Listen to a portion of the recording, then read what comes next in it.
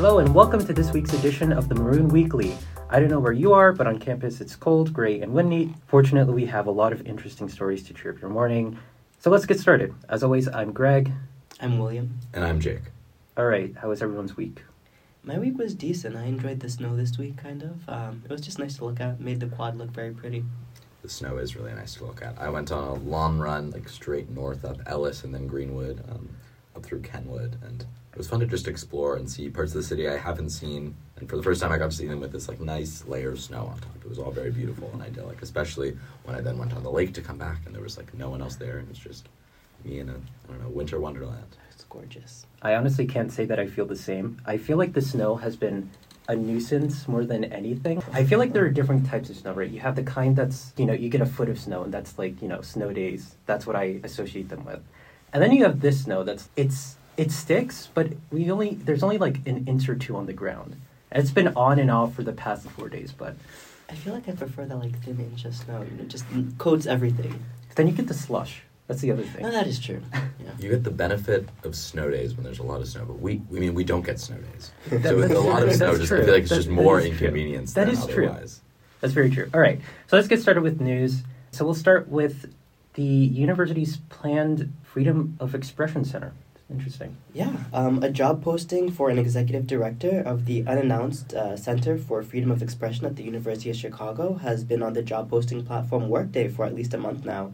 The principal aims for the center are to enrich our experience of our students by modeling free expression and open inquiry, to deepen our understanding of freedom of expression, to engage and further develop a network of leaders who champion the principles of free expression, to improve the quality of the higher education environment by creating a broad framework including curricula and materials rooted in the Chicago principles that promote free expression, and to serve as a resource for other institutions that are confronting challenges to free expression and open discourse.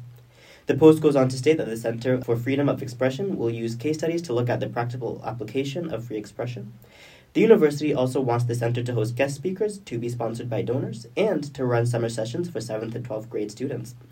There are also plans to have free expression boot camps and training sessions for educators, nonprofit organizations, and artists. In a statement to the Maroon, the university wrote that plans for the Center for Freedom of Expression were still under development. Notably, the university did not respond to the Maroon's question on whether donors would be able to influence the selection of speakers or staff at the center. For more on this article, check out Katie Langley's article, University Planning Center for Freedom of Expression, on the Maroon website and our 4th week print edition. I have to wonder what a freedom of expression boot camp would look like. Yeah, that really piqued my interest. Will it be Dean Boyer sitting there, lecturing you on what freedom of expression means? Maybe it's just that everyone at the boot camp has the freedom to express themselves by giving some lecture on whatever they choose. So Dean Boyer can just get up there and talk about bikes, and no one can. I would actually attend that lecture. I would too. I would too. Yeah. Yeah, I don't know. The university has really tried to put its flag down as the leader in higher education of freedom of expression. There was an op-ed in the Chicago Maroon just a couple weeks ago that our president, Paul Alivisatos, wrote, advancing UChicago's distinct culture of free expression. We have this sort of exceptional air about ourselves, about being the university that does free expression to a greater extent than any other. How do you guys feel about that? Are you happy that that's our university stance, that that's what we aspire to? I think it is. And I think it's especially relevant given what happened a few months ago. Do you guys remember the story about the UChicago professor that was hosting that class? I think it was relating to race, but then she was harassed. You guys of course. Oh, yes, the professor who was hosting the class on the problem of whiteness. That's the one. Yeah. Yes. Yeah.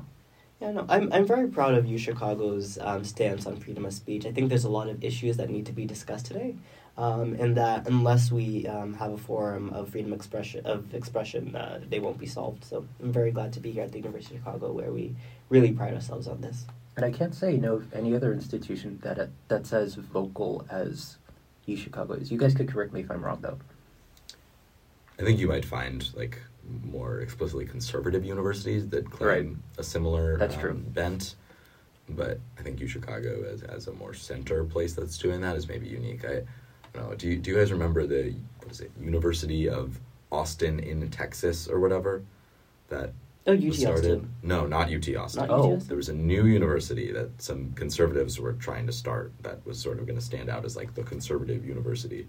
And they talked a lot about freedom of expression, but sort of from a different angle. Yeah. And maybe not an angle that really was all about freedom of expression. But, we don't need to get into that. Yeah. Okay, with that, let's move on to our next story from Jake with new study abroad programs.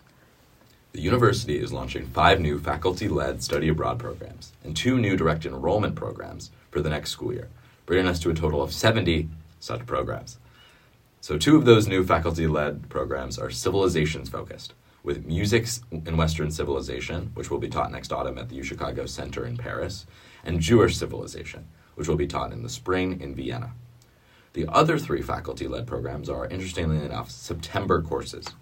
19th century French art in Paris museums will be offered in Paris next September, as will North African France, decolonization, immigration, and post-colonial identity. And in Berlin, they'll be offering conflict, community, and sustainability.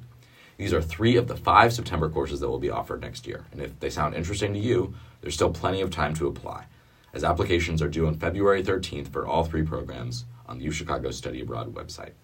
And the 2 direct enrollment programs are with Central European University's Vienna campus for the full year or autumn quarter, and the École Polytechnique for a full year in a suburb of Paris.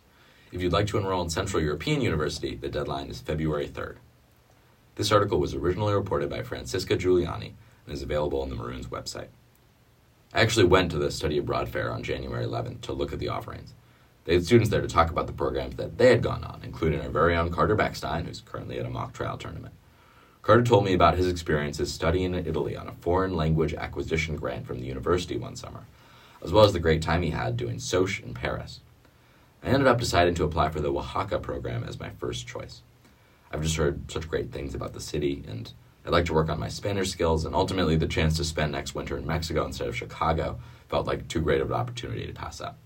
Are either of you thinking of studying abroad at some point in the future? Yes, I would love to do my Civ abroad, specifically the Jerusalem program. It just seems so fascinating. What appeals to you about the Jerusalem program? It seems like such an interesting region. Israel is such an interesting country, and I would just love to learn more about the history of Israel and the history of Jewish civilization in general. Yeah, I've never been to Israel, but I have a number of friends who studied there last year, and not with UChicago, but they all tell me that Jerusalem's like one of the most fascinating cities, that is just very distinct from pretty much anything else because of the unique history it has. I believe I ranked Jerusalem 3rd on the list of programs I applied to. I have so many friends who studied in Israel last year as well, and they're just, all their stories are just so fascinating. I really want to visit, and I really would love to study there. Yeah, I believe that program lets you study either Arabic or Hebrew as your language of choice. A lot of opportunities. Greg, what's your thought on study abroad? It sounds interesting. I did not go to the study abroad fair, nor did I apply to any places, just because my schedule is kind of very hectic. But it looks interesting. So yeah, well, you should definitely look into that next year. Yeah, I hadn't. At first, I'd wanted to study abroad. Like, that feels like something for me that I wanted to do during college. But when I was figuring out my schedule over winter break, it seemed like something that wouldn't really make sense. It would break up some sequences, and I thought I might want to like distribute the Civ courses instead of getting them all done in one fell swoop. But I don't know. I just think it's a hard opportunity to turn down if you have the ability to do it. Just, it's not something you'll get to do much over the course of the rest of your life. Just take that significant amount of time, be in some other place, get immersed there, and live like a very different sort of rhythm. Yeah. Well said. All right. So for our next story, we'll come to me with info on the CS server meltdown that happened a few weeks ago. So between the evening of Thursday, January 12th, and the afternoon of Friday, January 13th, many students, including myself and Jake, were unable to access CS course websites or Linux servers, preventing them from accessing and completing assignments.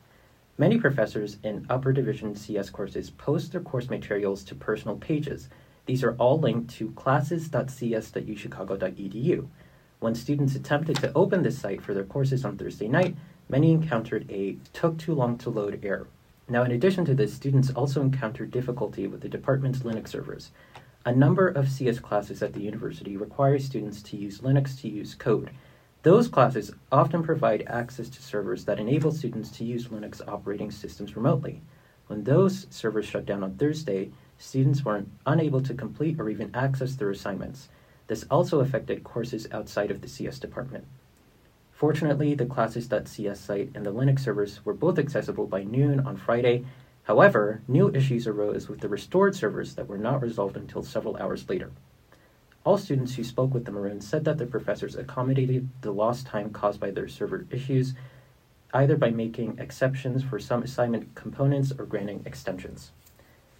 The story was first reported by Justin Algren and is up on the Maroons website. Yeah, this kind of messed me up personally. Even when the servers were restored, I believe it was noon on Friday, my homework file had just disappeared, and I don't think it was online until pretty late Friday night. And I was very busy on Saturday, so I didn't have any time to make that 24-hour extension that they gave us for that assignment. They gave us until Saturday at 4 p.m., and I was downtown pretty much all of Saturday. So I had to take a resubmission on that one. Maybe I should have emailed and asked for an individual extension, but I didn't bother. Greg, what was your personal experience with the shutdown? I actually finished, I had submitted it like Thursday morning, I think, so I just missed it. Lucky you. Yeah, yeah, but I was on, we use EdSTEM, which is like Piazza, for questions and answerings from, professors and students. And it was pretty hectic, I have to say. It was indeed. Yeah. But I'm glad, everyone got their files back. I know, as the article said, that students were experiencing issues like even after the servers were officially restored. But my understanding is that everything is back to normal for the most part. Yeah, they eventually restored my files. Yeah. They figured it out. I believe that was my first time ever posting on Ed, actually, on the Ed discussion board that we have, because my stuff wasn't there. I was a little concerned. All right, and so for our final story, we'll go back to Jake with an update on the university's alert system. Yeah, so the university campus alert system that I'm sure we all definitely know about has expanded its automatic enrollment to text. For those who aren't aware, the university has a campus alert system that's used for emergency situations, like major safety concerns or closures of the university. This is run by the Department of Safety and Security, and previously those alerts were sent to our UChicago email inboxes. Now, any future campus alerts, which they call C alerts, will also be sent to our phone numbers, which the university has access to through the two-factor authentication systems that we use, like Duo. The university said that alerts through this system are sent out no more than 3 or 4 times annually. I was curious, so I looked through my own email inbox, and as a second year, I've only ever received one real alert, a tornado warning, after I had left campus last June, and as well as one test of the C alert system in October. If the system is intended to quickly alert students as to emergencies occurring on campus, then it's a good thing that we'll get texts in addition to emails. But it is a bit strange to think that they just have our phone numbers and can opt us into programs like this, just like that. This article was first reported by Naina Purushothaman for the Maroon and is available on the Maroon's website. You got an alert, your first alert after you left campus. Is that what you said? Yeah, that is what I said. I don't know, did you get more alerts than me somehow? I don't. Are you checking? No. That is fascinating how they can just pull our numbers. Yeah. I feel like there are much more insidious things going on all around us, with and without the university, in terms of the data. But this is one example that they're telling us about. Don't we also technically have like a safety app? Yeah. Yes. Yeah. Does anyone have that app downloaded? I do have the app downloaded. Yes. How is it? I've never had to use it, fortunately. Have you opened it? Like, what's the interface like? What the interface seems very bulky. Bulky? Yeah, it's not very intuitive. It's not a very intuitive interface. It is fascinating. I do have it on the opening page of my phone. It's called UChicago Safe, and on the page it has the emergency contacts, the mobile blue light, and the friend walk. Mobile blue light being the blue light system, but on your phone. And then friend walk is if you ever need someone to walk with you, a UCPD officer at nighttime. In certain circumstances, you can hit the friend walk button and they'll walk with you. It's pretty cool. That is pretty cool. I feel like the university could do a better job of advertising it, though. Oh, yes, yeah. We do get a lot of emails about it. Do you recommend it? Do you think it's worth I would downloading? recommend it. Okay. I would recommend that every student downloads it just in case something happens. Yeah, you never know. Yeah, on a related UCPD note, when I was going on that run that I mentioned, I went up to like 41st or so. I was just struck by how far removed I felt from UChicago. Like, I think that UChicago students will very rarely go that far north, and yet UCPD covers an area from 37th Street to 64th Street. 64th I kind of get. Like, there are people who live on like 62nd, I think, who are UChicago students and such, but 37th Street, I don't really see what the justification is for having a UCPD presence that far north. I don't know if you guys have ever been in that area. I hadn't until 2 days ago. I personally have not gone that far north, but I remember before I came to the University of Chicago, I was looking up the UCPD policing zone and really questioned how far students lived from campus. And once I've gotten here, I realized that nobody lives that far from campus. I'm going to be living on 51st next year, and I don't think I've met anyone who's living further north than that. Yeah, so I question why such a large policing district. Yeah, I'm sure there are some grad students who maybe choose to live on like 48th or something, and I think 47th is like a bit of a Kenwood thoroughfare, so I guess you could try to justify having people go as far as maybe 46th. Yeah. But 37th is a pretty far cry. I mean, it just looks like a very different neighborhood. It is a very different I just don't think UChicago students have much of a reason to go in that area. Hyde Park has a lot of the things we need, and in my experience, when people aren't in Hyde Park, they're going to maybe Chinatown or downtown, usually. Certainly not to 37th. Now that you mention it, I'm wondering like what the overlap between UCPD and the CPD is. I know that UCPD, as you said, it has its own district, but I occasionally see CPD vehicles like right next to campus. Yeah, I don't think it's like a mutually exclusive zone. I'm sure. I would be shocked if Chicago PD had a smaller like influence on like 37th. I imagine the UCPD scope of like intervention scales down as you go further north like that. But I mean, I couldn't tell you for sure. Wait, so did you see like the cars with the safety not UCPD, the safety cars with the green lights up there, or no? I wasn't looking. No, okay. No. All right, I think that's all we have for today. Thank you so much for tuning in. It was great having you. We'll see you next week. As always, I'm Greg. I'm William. And I'm Jay. Stay warm.